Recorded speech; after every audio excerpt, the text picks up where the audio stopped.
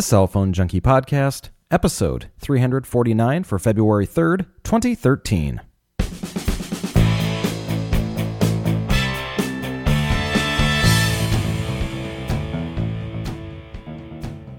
RIM is now BlackBerry, the iPad jumps to 128 gigabytes, and Google extends an olive branch to Windows Phone-toting Gmail users. My name is Mickey Papillon. And I'm Joey Kappas. Brought to you each week with the help of listeners like you, subscribers to The Cell Phone Junkie Unlocked. More information at thecellphonejunkie.com. The show is also supported by the Cell Phone Junkie podcast application, available now for Android and the iOS for $1.99.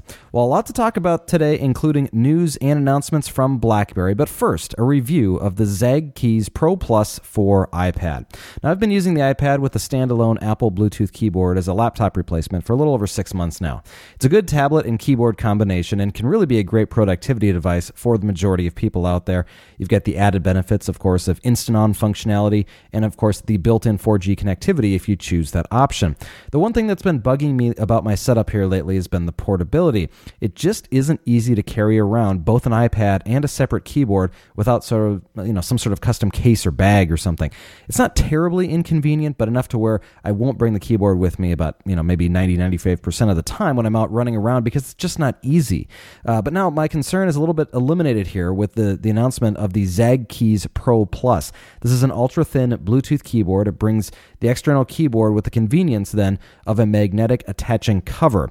So I picked up my third generation iPad the day that it was released, and I used all sorts of different cases with it, and the one I settled on here is a leather folio. I've used it pretty much the entire time since I've had this case. It provides a good combination of a professional look to the device, but of course it doesn't provide any sort of keyboard carrying functionality with it. So what you have with the Zag Keys Pro Plus is a way to not only protect the iPad, but also add that keyboard, and it just uses the magnets like you see with any sort of smart cover or these leather folios that you use, and it makes it look like it's a kind of a clamshell silver thing, and it's very professional looking, a little Apple-like in design even, and really the way most of us use our mobile devices is one where you put the cover on the iPad, whatever it is that you're using, and then you throw it in your bag or whatever. This will protect it enough to the point where I felt comfortable with it, and using this is really the only cover with it.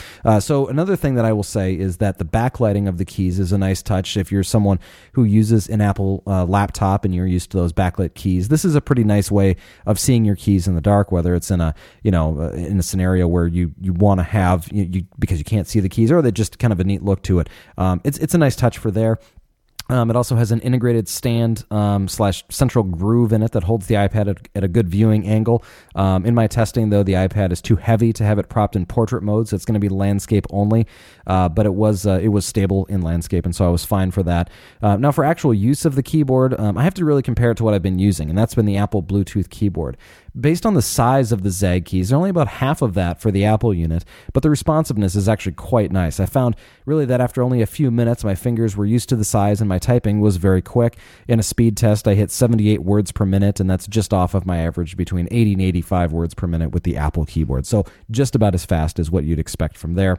And like previous models of the Zag Folio or others, the Zag Keys Pro Plus is light enough to take with you most places. Of course, it adds that magnetic enclosure and really provides a nice combination of both functionality and portability with it. It's, again, lightweight, it's got the backlit keys on it, and it's a very comfortable way to carry around a keyboard with your iPad. Now, if you're someone who's using something like a smart cover with it, this is not going to work for you. Clearly, this is replacing the smart cover. It's not quite the same as the Logitech ultra-thin keyboard where it's got what appears to be a hinge on it. This literally kind of snaps into the keyboard. The iPad snaps into the keyboard itself, and it fully engulfs the edges of it. So it's a little bit different than what you'd expect, or than what you've seen with the Logitech. But either way, Zag makes some interesting products here. They've made a lot of products. Joey, I know you use a Zag keyboard with your iPad as well. This one kind of takes it to the next level and allows you to really not have to carry anything else with it. There's no bag necessary. There's no extra piece of hardware. It just fits right on the iPad and you're on the go.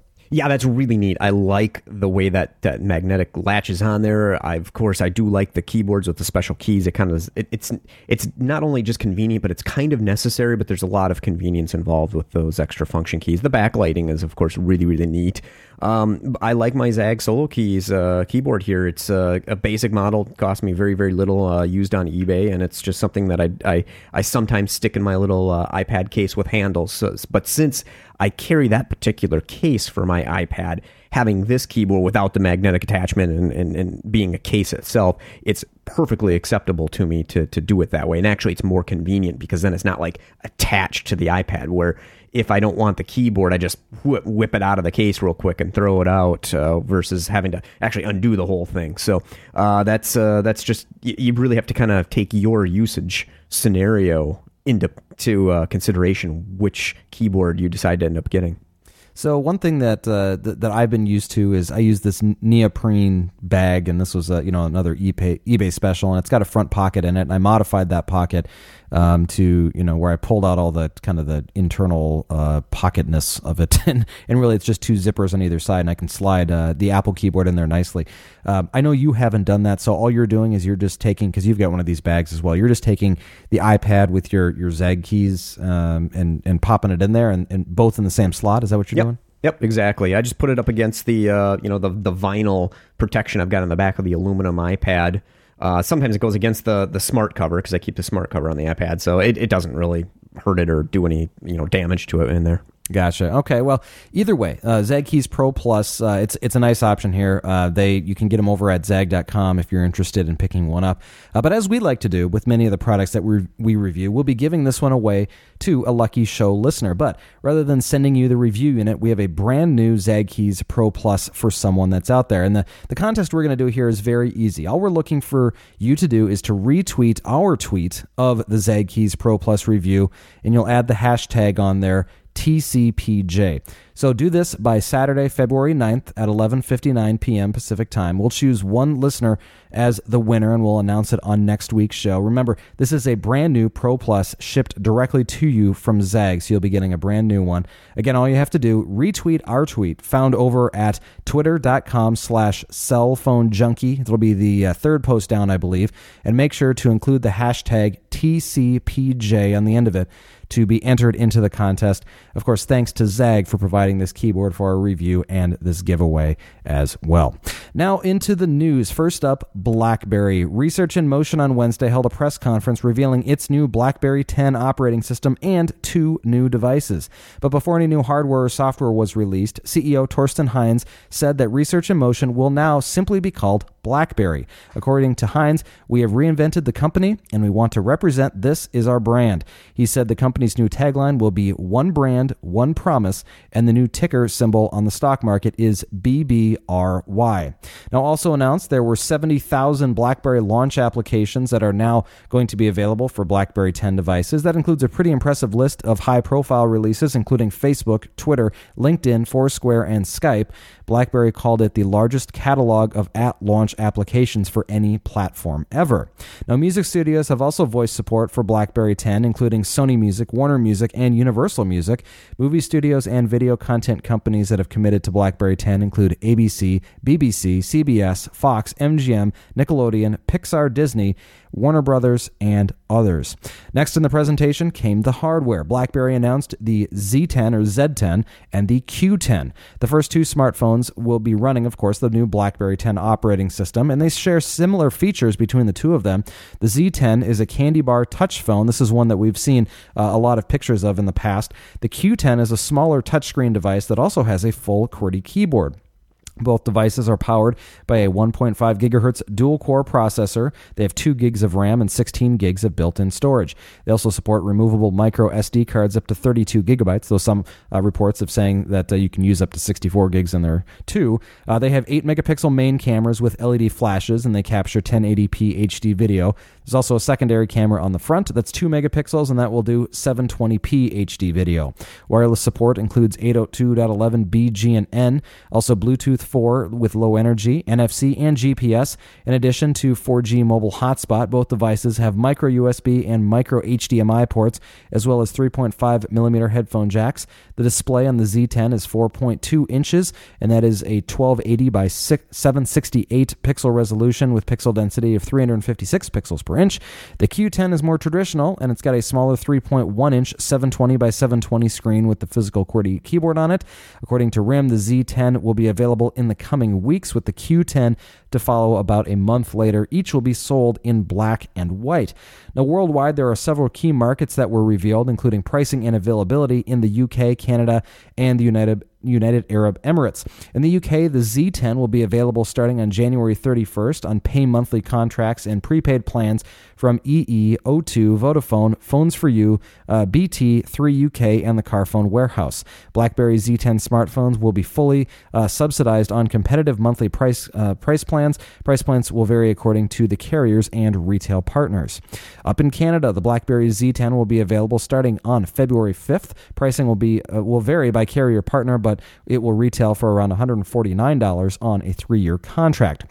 And in the UAE, the BlackBerry Z10 will be available starting February 10th. Pricing will vary by partner, but unsubsidized it will retail for $2,599 AED. In the U.S. market, BlackBerry expects availability with most carriers for the BlackBerry Z10 to be in March. U.S. carriers started announcing pre-registration and pricing plans, with Verizon confirming that it will offer the Z10 and the Q10 for $199 with a new 2-year contract. Both devices will be available in black and white, but the white Z10 will be an exclusive to Verizon for an unknown amount of time. Verizon did not announce when the devices would go on sale. Sprint also announced plans to carry the new BlackBerry Q10 later this year, but made no mention of the Z10. AT&T announced their plans to carry both with no other information or pricing. T-Mobile opened up a sign-up page for the Z10, allowing you to be notified when the new device is ready for pre-order, as well as launch date information. Currently, BlackBerry has stated that American carriers will begin selling that Z10 in March and the Q10 in April. And then there was the software. BlackBerry formally introduced all the core features of BlackBerry 10, a whole new platform built on the QNX core, and of course with that new gesture-based user interface. BlackBerry 10 is centered on two main ideas, BlackBerry Hub and BlackBerry Flow. Hub is a central repository for all incoming messages that includes email, SMS, IM, BBM, Facebook, Twitter, LinkedIn, and more. It can be called up from any time from within any other application just by swiping. BlackBerry Flow equates to the gestures themselves and how the operating system responds to finger movements across the screen. The new platform supports up to 8 applications running at any one time, which are accessed in a new feature called Active Frames. The Active Frame panel makes it easy to see what apps are running and switch between them quickly. RIM has re-engineered the touchscreen keyboard to be faster and more intuitive. For example, the touchscreen on BlackBerry 10 now learns how users type, tracking where they hit particular keys, as well as how they use words to improve the typing accuracy. The browser has been fully rebuilt to support HTML5 in addition to Adobe Flash. It has features such as pinch to zoom. The camera application is faster and includes touch to focus shooting in normal and burst shoot modes, as well as action and night scenes in there. There's also a time shift feature that allows you to capture the best shot of each person's face in a photo and adjust your picture accordingly. The gallery application has been given a more advanced editing capability that includes cropping, rotating, reducing the red eye, also adding filters and effects, and also sharing via social networks. BlackBerry 10 also adds an app called Story Maker, which can be used to piece together video segments and titles and credits to create mini movies. Lastly, BlackBerry 10 brings business customers BlackBerry Safeguard and BlackBerry Balance. Safeguard can be used to encrypt user data, manage online privacy, and find or lock a lost or stolen device. BlackBerry Balance is RIM's work/personal life management tool that keeps business and personal data segregated from one another on the device. BlackBerry also made a couple other announcements. They said that its popular BlackBerry Messenger will now include the ability to conduct real-time two-way video chats between BlackBerry 10 devices. This comes in addition to the instant messaging conversations and voice-over IP calls that were available via Wi-Fi. BlackBerry also introduced BlackBerry Link, a revised version of its BlackBerry Desktop Manager that works with BlackBerry 10. The Link is compatible with both Windows and Mac computers and allows BlackBerry 10 device owners to sync their devices to computers, as well as back them up and perform system updates. Link also is used to sync content such as movies, music, and between other smartphones, PCs, and Playbook tablets. That's a free download and will be available within the coming weeks. And on the accessories side, BlackBerry made a few accessories announcements with the new device on hand. Among many cases, the company now has a charger that includes a slot for a backup battery. The idea is that you'll be able to charge your phone and the backup battery at the same time, and you'll be able to use the kit as a portable charger if for some reason you don't want to swap out batteries. In addition, there's the Bluetooth 4.0 speaker that can clip onto a messenger bag strap and also doubles as a speakerphone. That's got an auxiliary port on it that allows you to play music wirelessly on your stereo or car system, and if that system lacks its own Bluetooth connectivity. None of the cases will impede NFC functionality, so any of the ones that were seen at the announcement will all work with the NFC that's built in, though no pricing was revealed on any of these products. So lots of BlackBerry news here. We saw, of course, the announcements, the changing of RIM's name over to BlackBerry. That's going to be a tough one, I think, to get away from, just because we've been calling it RIM now for, over a decade. And, adding into that the new hardware, that's a pretty big deal. We knew a lot about the software, but they lined up a lot of things here. And then, fully kind of rounding out the announcements here with the accessories. They did a pretty good job. And this really stole the show. And there really was very little else as far as news that happened, not only on Wednesday when the announcement happened, but really through the entire week. This was the big news. Well, BlackBerry was a really big company. They were kind of they weren't the smartphone revolution, but they were the one that really gained a lot of traction, especially with enterprise, and a lot of users really took to the BBM platform over a few years. So it was kind of like, it wasn't like the first smartphone, but it really kind of became the biggest and the most popular, that kind of had the cross-platform, not cross-platform, but really kind of cross all the different user groups, really kind of took to that, just due to the fact that it was very email solid, very good for messaging. The keyboard was good to type on. And we've got a lot of interest in this because they fell so hard and so quickly to the likes of Android and iPhone. But it's going to be a tough hill to climb here, because still it seems like a lot of just copycat stuff here. I didn't see anything that really blew me away, unfortunately. I was hoping for something, but it has to kind of grow slowly. We've got Windows Phone that's now been out for a couple of years now, really trying to erode some of the leads that iOS and Android have. But I don't know. BlackBerry's multitasking system is basically the WebOS. I mean, that didn't fare so well. So I don't think multitasking is going to be the big winning thing, which that was kind of expected with the WebOS, but. We've got, there's, of course, a lot of enterprises still using BlackBerry, and, it's a whole different back-end infrastructure to set up a new BES server. You can't just use your existing ones. It no longer requires the BIS internet service, which is kind of interesting for these. Now that Gmail is moving away from push email, you may have some trouble getting push email on this, because the built-in client, unless you have an active or Microsoft ActiveSync server, you won't have push email for Gmail right now. You just have to do the interval check. So there's a few things that need to be worked out. Now, as someone who used BlackBerry for a number of years, and actually we were both very, very positive on this for quite a while, up until actually late 2010, to be honest. How do you feel about this for personal use? Are you going to be considering this, and or for enterprise use? I know you do a lot of deployments of mobile devices. Is this something you're going to be considering, not only for yourself but also for those that you support? No, absolutely not. Like not even one little bit of consideration, because the right now the 12 or so BlackBerries I have, they're running on a BlackBerry Enterprise Server Express, which was a no cost option. In order to deploy BlackBerry Enterprise Server for these 10 devices, you have to buy the new server that supports supports Android and the iOS, which that would be interesting, because I do have a few iOS devices. But why would I do that when I already have the Microsoft Exchange server set up, and I can just use the standard email setup, which works fine for me personally. And if it works fine for me, it's going to work fine for everybody else. So it's not going to be a huge change as far as the email functionality goes, moving to a different, either iOS or Android for that matter, away from BlackBerry. So it's a lot less cost, but then the users actually want it as well, because I can't really see anybody really wanting a BlackBerry at this point in time, because of the applications that are available for iOS and Android. It's interesting. I think if you look at applications, because it's a valid question that has come up here over the last week, and you've got 70,000 apps that are out there, and what I've heard time and time again is that there's really only about a dozen or so that are, we read off most of the main ones, and there's only about a dozen or so that are actually worth it at this point for most people. And that's not to say that the other ones are junk, because I know there's probably a lot of good stuff in there, but they're just hard to find in many cases, and people aren't used to having to look kind of scour like they are for these. And so as that kind of comes online with more of the mainstream ones, let's just say, I think we're going to see some additional interest in people will be more okay with the applications that are out there. But they hit the top ones out there, and I guess that's good. But do you need is there a Netflix application there yet? I don't think there is. What else is it that you're using on a regular basis that I don't know why I just picked out Netflix, but maybe you travel a lot. Is there a Delta application? Is there a TripIt application? Is there what else do I use? Kayak. Is there a way to do that? Expedia. These are some of the ones that I use on a regular basis. Personally, I'm really interested in the Q10. I love the QWERTY keyboards on there, and that's going to be a little bit longer before that comes out. But also that's going to potentially change the way that I think about mobile devices yet again, because I'm pretty much okay with the combination that I have right now with with a smartphone and a tablet. But if I introduce something that's got a QWERTY keyboard on it, I would have to think about what devices I'm carrying, and so that may be a showstopper for me, is that I wouldn't do that, because I'd have to make some changes in how I'm using my mobile tech.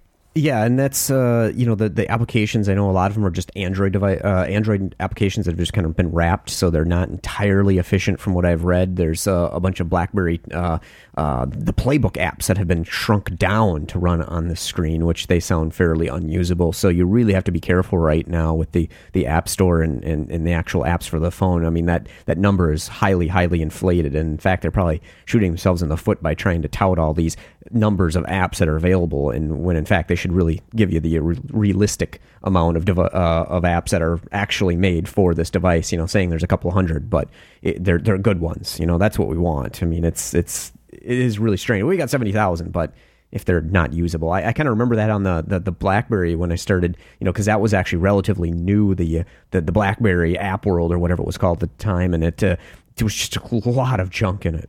Yeah, well, here's the other part of it too, is that they're still allowing the Android apps to work on there, from what I understand, at least a large number of them. So you have to run it in an emulator type of scenario, and I know what they're going for here, but I just don't like the way that this works, and I part of me wonders if they should have just gone strictly, with their own stuff and made a clean break and said, okay, we're not going to allow any of this stuff. I mean, maybe it makes more sense on the tablet. It just seems kind of strange on the phone, but just because it's such a more mission critical device, in most cases than a tablet, and so you're not going to be. I don't know. I just can't see myself ever launching an emulator to run an application, just because it'd feel a little janky, and I don't like that. Yeah, it would. So, I mean, really, we have to kind of let this platform mature a little bit. Kind of almost in retrospect, you think, well, maybe they should have went with the QWERTY keyboard, because that's kind of their bread and butter style. It's something unique now, basically. The number of Android devices with keyboards seems to have declined rapidly, because for a lot of years, we had the slider style ones with keyboards still. And they have really kind of gone by the wayside. Now, I know we have a few models out there still, but that's really declined. So now to me, it seems like that portrait QWERTY keyboard is kind of it's kind of a unique item now that they could have sold more of to launch with. Well, and clearly it's coming. I mean, we know it'll be here in a month later. But I think too that that's I guess where I'm most interested in too, is if I'm going to do it, I'm going to go with one of those. But having the functionality built into them right now for the connectivity via Exchange is huge. At least it was big before Google pulled the rug underneath all of us and pulling away the active sync functionality for those that weren't already set up. So either way, I think it's got some promise. I'm not sure if I can recommend this over a Windows Phone at this point, just because Windows Phone has a couple of years underneath it, and I think we could potentially see some I think a little bit more maturity come out of Microsoft here if you're looking to pick up a device and how it's going to play out in the long run. But I do appreciate what they've done. A lot of what they have is very intriguing. I do love a unified inbox and being able to pull in all the information from all of your apps and stuff into there, especially the ones that you use a lot, like Twitter and Facebook and BBM, and of course email. That's all very intriguing.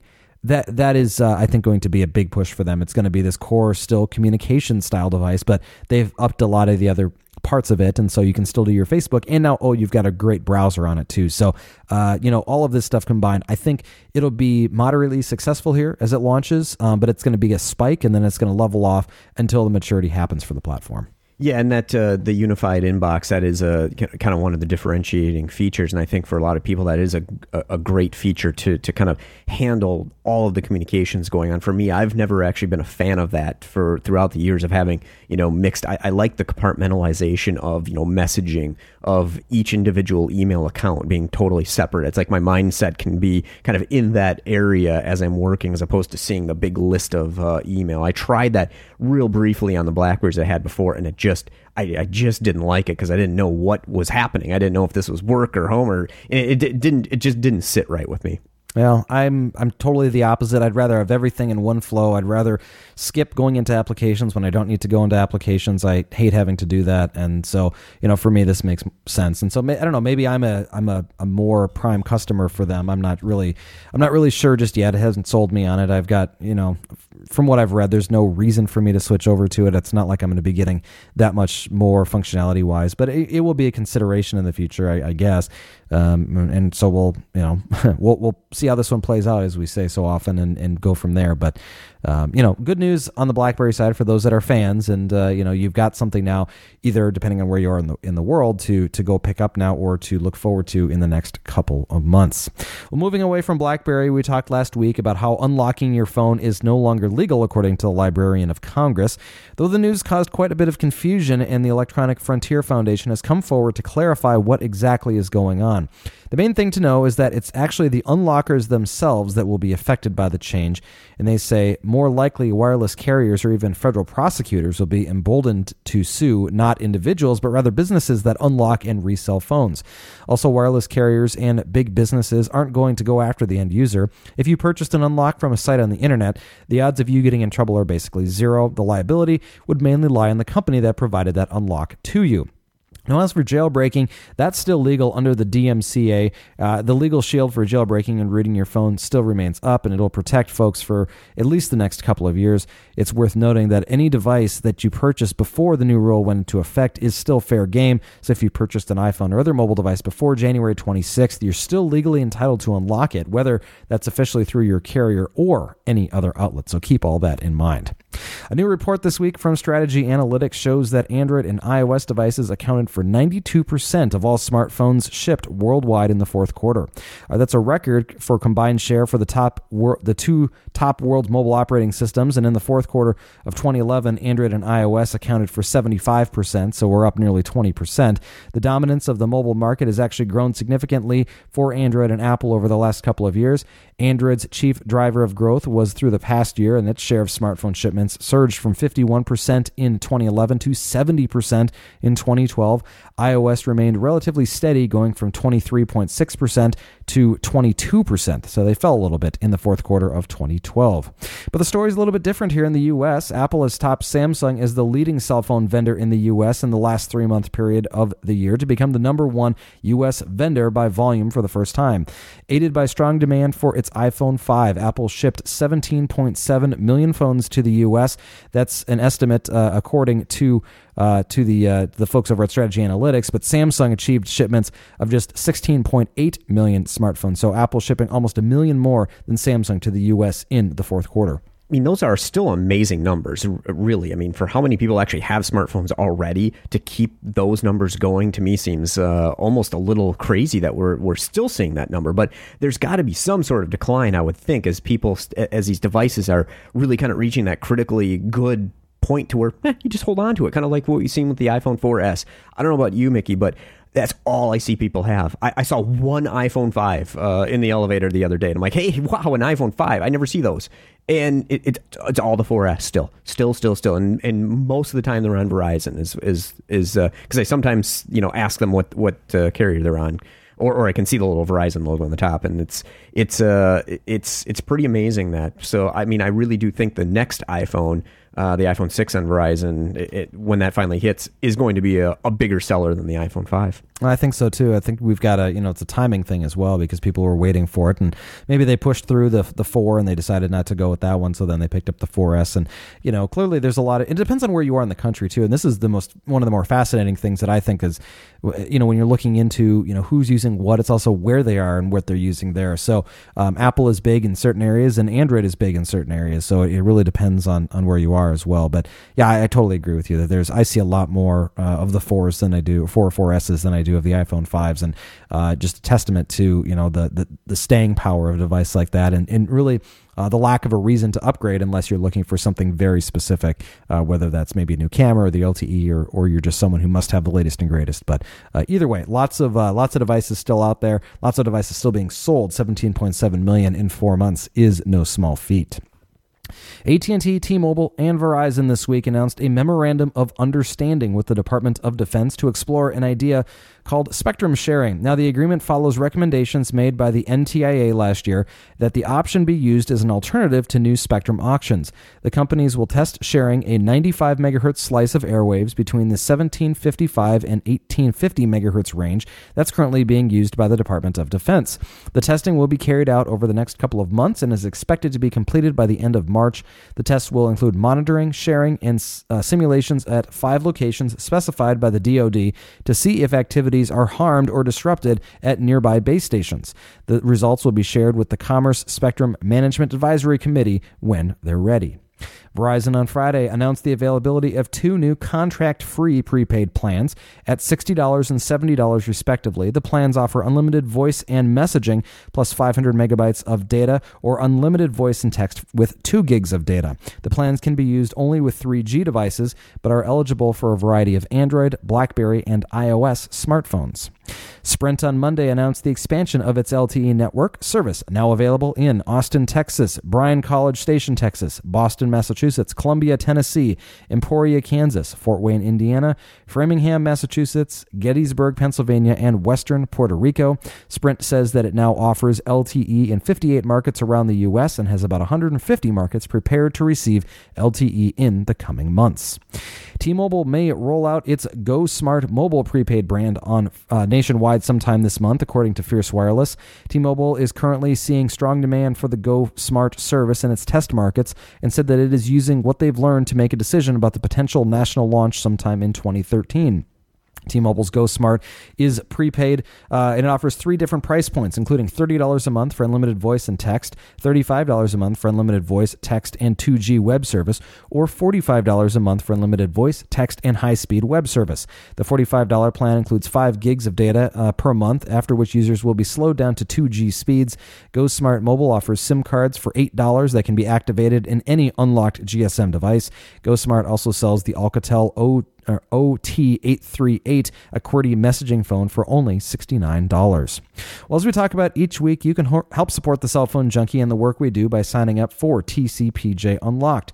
The Unlocked podcast is our bi-monthly premium show offering in-depth conversations about the latest in cellular issues, interviews with industry experts, and much more. Sign up is easy. Just visit thecellphonejunkie.com, click the link for TCPJ Unlocked, and choose from either a monthly or quarterly membership. A big thank you goes out to everyone that subscribes. Now, on the Unlock Show this week, we talked about the relevancy of trade shows on the mobile industry today, as well as issues with iOS and also Google topping the mobile app charts. We then ran through some of the top obscure applications that we are both running these days. Check it out, the Unlock Show number 135. Head over to thecellphonejunkie.com and click the link for TCPJ to sign up. Following last week's iLounge rumors about new iOS devices, more surfaced early in the week about Apple's upcoming entry-level iPhone. The latest rumors state that it will include the same 4-inch Retina display as the iPhone 5, but will feature a brand new design. iLounge now claims this new model will actually be a cross between the iPhone 5 and the 5th generation iPod Touch and, wait for it, the iPod Classic. It will have a 4-inch screen like the iPhone 5, a bottom like the latest iPod Touch, and the shape that's similar to the iPod Classic.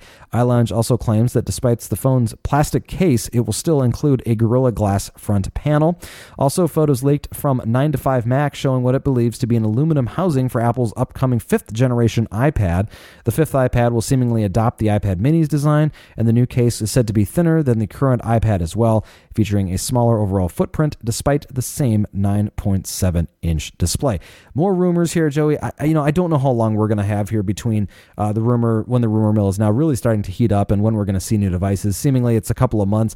We've seen, I should say, iPads launching in March for the last 3 or 4 years.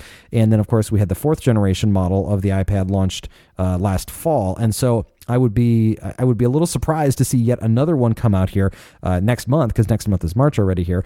But if they stick with the same timeline, maybe it's something that happens. Yeah, and maybe Apple's trying to keep that lead up in the tablet market space. I mean, they don't. I for some strange reason, I don't understand. The numbers seem to show that they're being caught up by Samsung and some of the other tablet manufacturers. But honestly, I think the only thing they really have to worry about is the Amazon Kindle Fire, I think, because Android tablets really don't seem to have any popularity. I've got one myself. I use it sometimes, but it doesn't seem to provide the same experience as the iPad. And I'm not sure if Apple's afraid of this and trying to keep this lead going, or if this is just what they've decided to do with the tablet market, is to just keep running with it to maintain that lead. I'm not exactly sure what the strategy is, but to me, March feels too early for it. Maybe it's going to be more of a summer release. Maybe they're going to keep this rotating pattern based on design and availability. Maybe not so much as a planned yearly release cycle, but maybe they're going to start kind of doing it more on the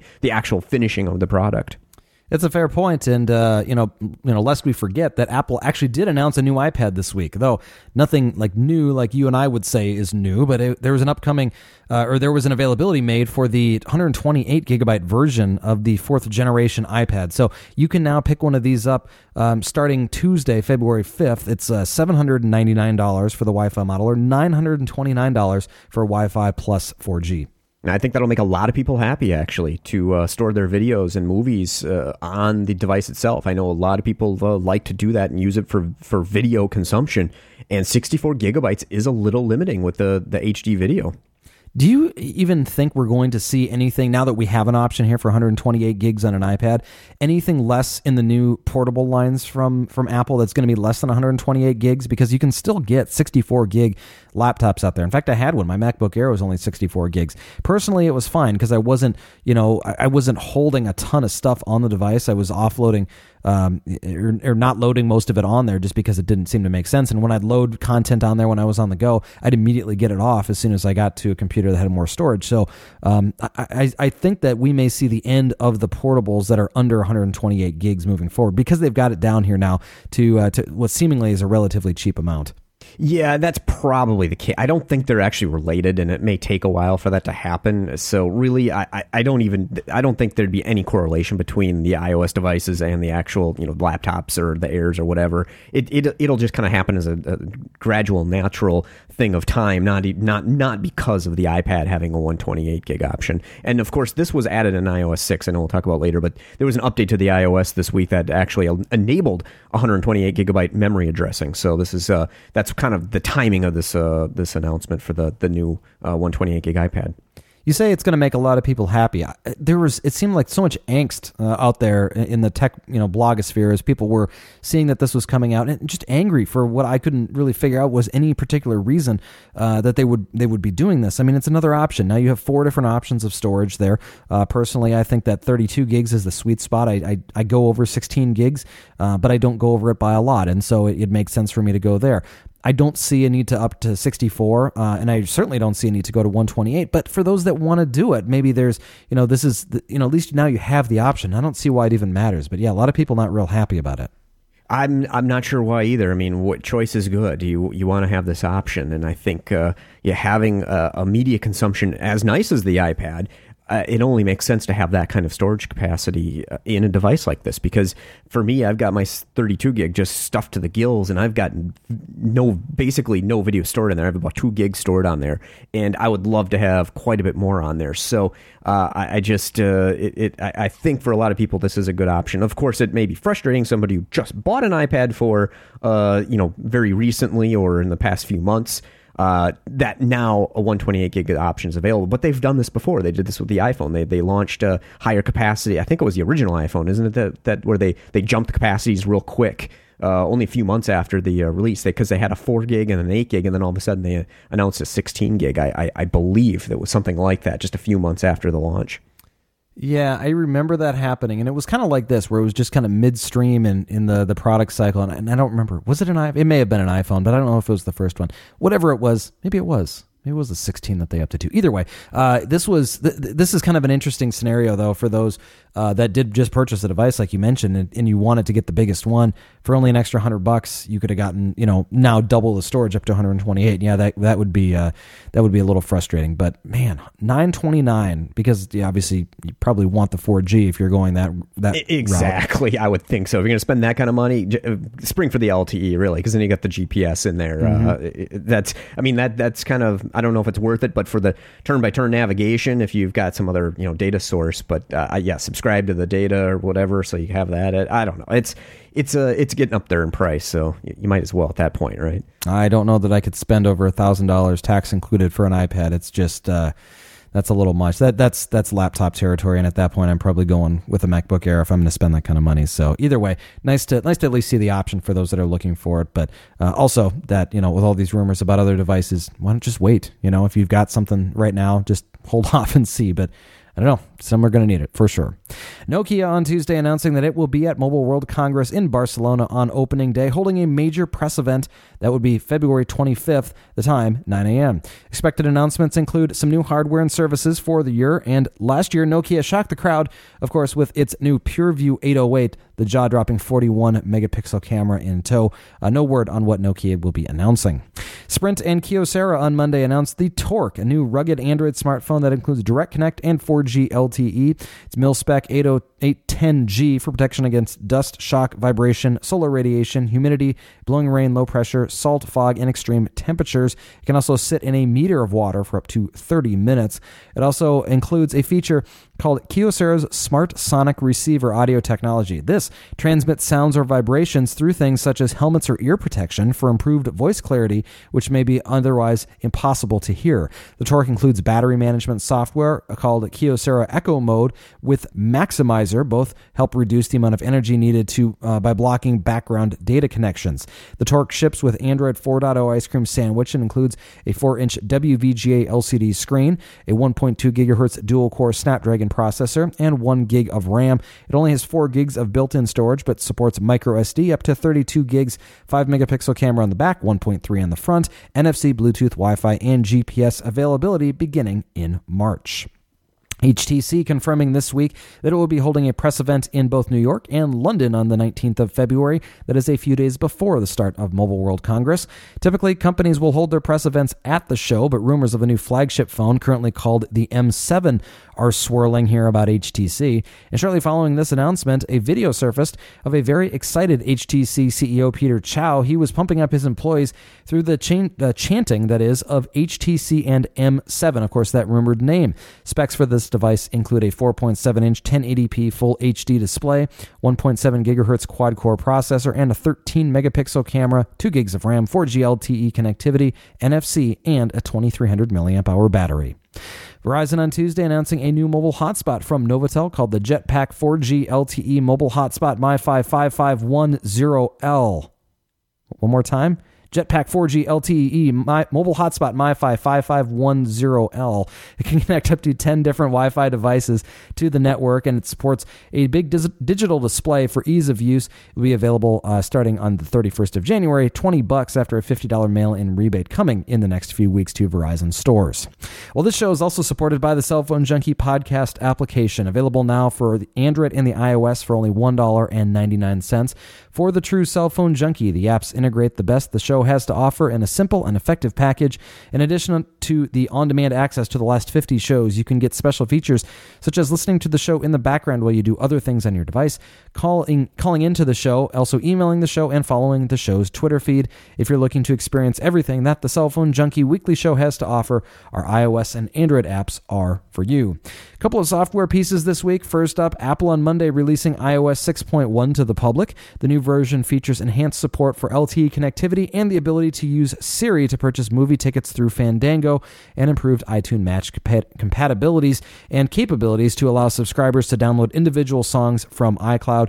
You can get the new software by going to Settings, General Software Update on your iPhone, iPod Touch, or iPad, or also, of course, connecting your device to iTunes on your computer and downloading the update manually. Well, so far so good with this update, Mickey. I did it on my iPod Touch, the iPhone, and the iPad 4. And I noticed the controls if you double tap the home button when the device is locked, the controls look different. That's about the drastic of the change I noticed, really, with the OS. It seems nice and smooth. I don't see any hang-ups with it, so there's no complaints. It fixed my Wi-Fi issue with having LTE on my iPad, so I'm very, very, very excited about that, because basically I was using my iPad as just a Wi-Fi only, because it didn't work with the Wi-Fi if I had that on. So that being fixed is a definite plus. So yeah, it's not much to really report about this update. Not much on my side either. It's been pretty stable so far. Obviously, not a lot changed. I got both of them updated within a couple hours of the release, and so pretty good news, I guess, for those that were looking to that were having issues like you, I should say, and looking forward to the next version of the iOS software to fix that, because indeed it did. I've never used Siri to purchase movie tickets, or I haven't yet, I should say, and I probably won't. Honestly, I've kind of moved away from Siri. I'm using Google now, the Google application with the voice searching on it. Really? I tweeted something that I found pretty interesting this week. I shot up, a query over to Siri, and I said, when is the Super Bowl? Actually, my exact quote was, "What time is the Super Bowl?" Siri came back and said, "The Giants-Patriots game was on February 5th, 2012 at 4:30 p.m. I sent the same query, "What time is the Super Bowl?" And Google now came back and said, "NFL Super Bowl between the Ravens and the 49ers at 4:30 p.m. on February 3rd, 2013. So clearly I got a better result here, and it was a good example of just the lack of some of the information that I feel like I'm getting, and I feel like Google still has a better implementation. So I'm going to go there and get my queries done. Interesting. I haven't even you know what? I kind of forgot about that particular application. I've not used it, and realistically, I don't use Siri at all. It's still for whatever reason, I only use Siri to just set reminders, tasks, because the location-based reminders are kind of neat. But that's it. That's still the only thing I've used it for. I used it once to set the alarm clock, because I didn't even know how or where to go do that in the iPad. That's a pretty good. Well, you'd go to clock is where you would go. I don't know where the clock icon is. You probably hit it. It's probably in a folder that you called Apple or something. It is. That's exactly where it is. But I don't care, because I was able to tell Siri to do it probably quicker than I was able to find it. So in that case, it was good. And I use it actually for accessing functions of the clock, though not the alarm, but rather the timer. I'll set the timer for a lot of times, and I'll say, I need to do something in 10 minutes, and then there you go. But, I occasionally will set reminders. It is contextual, so you can say, I made a list in iCloud called grocery, and so I'll say, add bananas to the grocery list, and it'll do exactly what I tell it to do. So I do that. I don't use the location-based stuff all that often, because I find that most of the time it's time-based, not location-based, that I want to remember to do something. But either way, it's there. I don't know how we got off on this, other than to say that you can now use Siri to purchase movie tickets, which I don't know. Just to me, that's just kind of, it's an okay feature. But on other Siri news, I saw that Acura and Honda for 2013 models were going to be integrating the Siri Eyes Free functionality. So if you're looking to buy a new vehicle, and maybe you're looking at something from Honda or Acura, this would be something for you to consider. Just because it could push you over the edge if you're someone who uses iOS. And I think it's pretty neat that they're able to do some of this here. And after all this bashing of Siri, it is pretty neat to be able to do this stuff with your car. And so I do appreciate that. So check that out too if you're interested in that. Facebook for iPhone, iPad, and iPod Touch was updated this week to version 5.2, which was then updated to version 5.2.1 and 5.2.2, depending on what day or date you were looking to get your update done here. Highlighted features include voice messages, video recording, and a new nearby tab. Voice messages are marketed as a way to add audio to your messages when you have more to say. Video recording is now part of the app, allowing you to record without having to leave the application.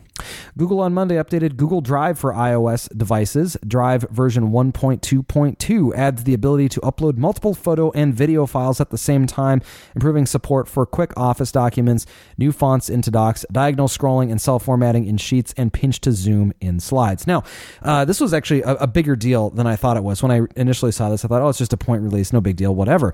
Now, here's the deal with me. I have a lot of photos. I have I don't know, 80 gigabytes of photos or something like that. And so or maybe 70 gigs of photos. And so I was looking for a good way to back those up all online. And I had them kind of spread out over multiple services and multiple accounts, and it was just a mess. We ended up with an option last year where you could get 80 gigs of storage from Google for only $20 a year. So I jumped on it. And so whenever I'm saving my new videos, I'm always saving, or photos that is, I'm saving them now to Google Drive.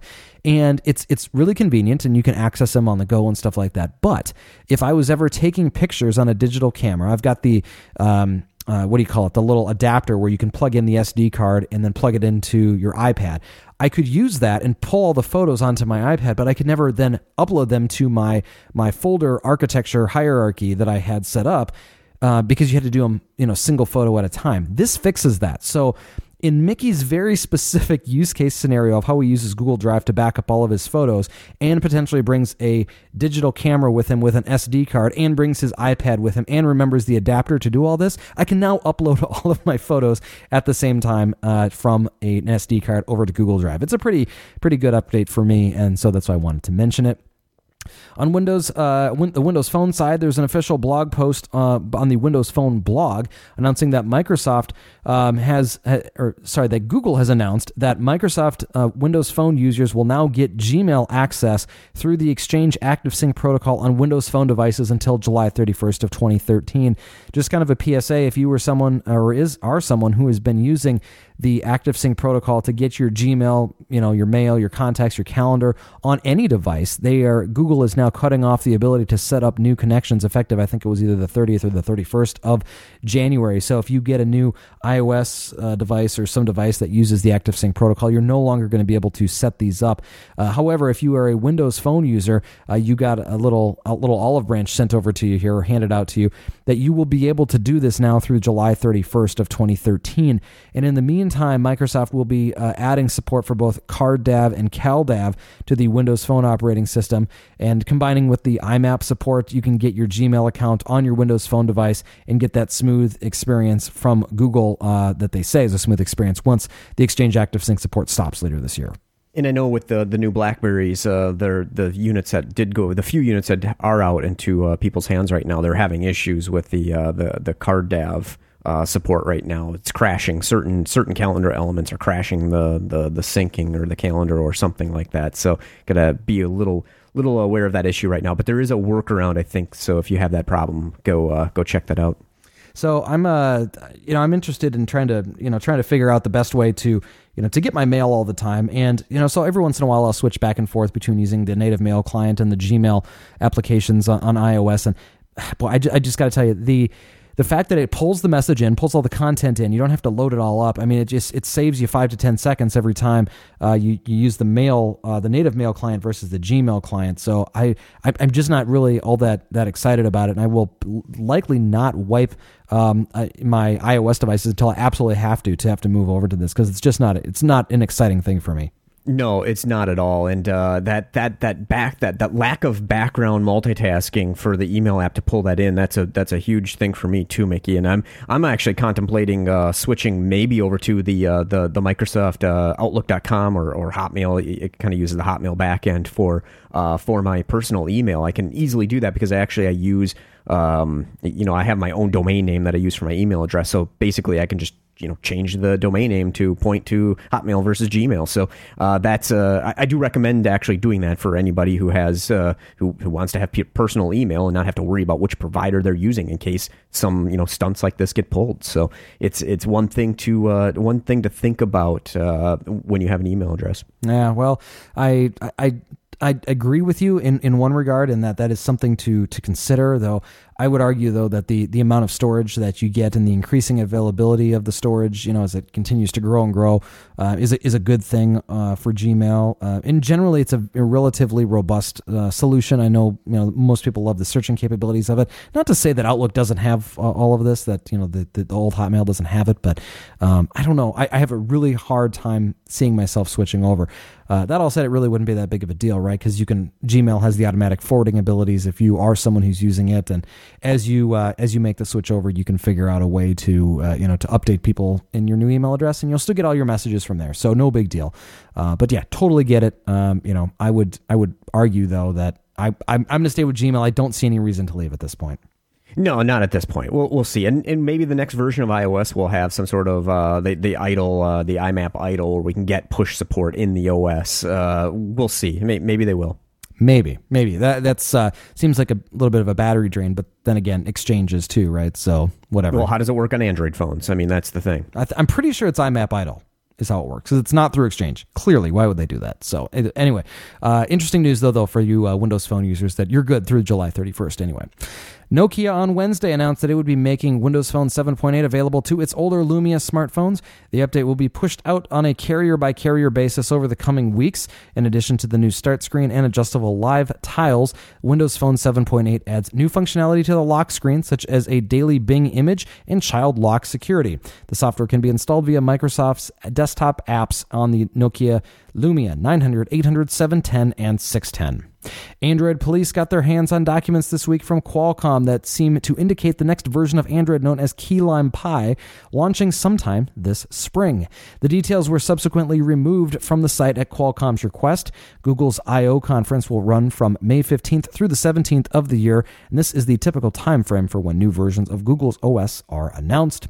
Finally this week, the HTC Thunderbolt received its ice cream sandwich on update on Thursday. The update brings the device to version 4.0.4 and Sense 3.6. Well, no questions and comments this week, so we'll just leave you with a reminder that if you're interested in the contest that we're running, the Zag Keys Pro Plus, make sure you head over to Twitter at twitter.com/cellphonejunkie and retweet our review of the keyboard itself. Insert the hashtag TCPJ. That'll get you entered. Do so by next Saturday, February 9th, 2013 at 11:59 p.m. That's Pacific time, and we'll choose somebody and announce them as the winner on next week's show. Joey, thank you very much, as always, for your time. We'll talk to you later. Thanks for listening. For more information about the stories you've just heard, visit us at thecellphonejunkie.com.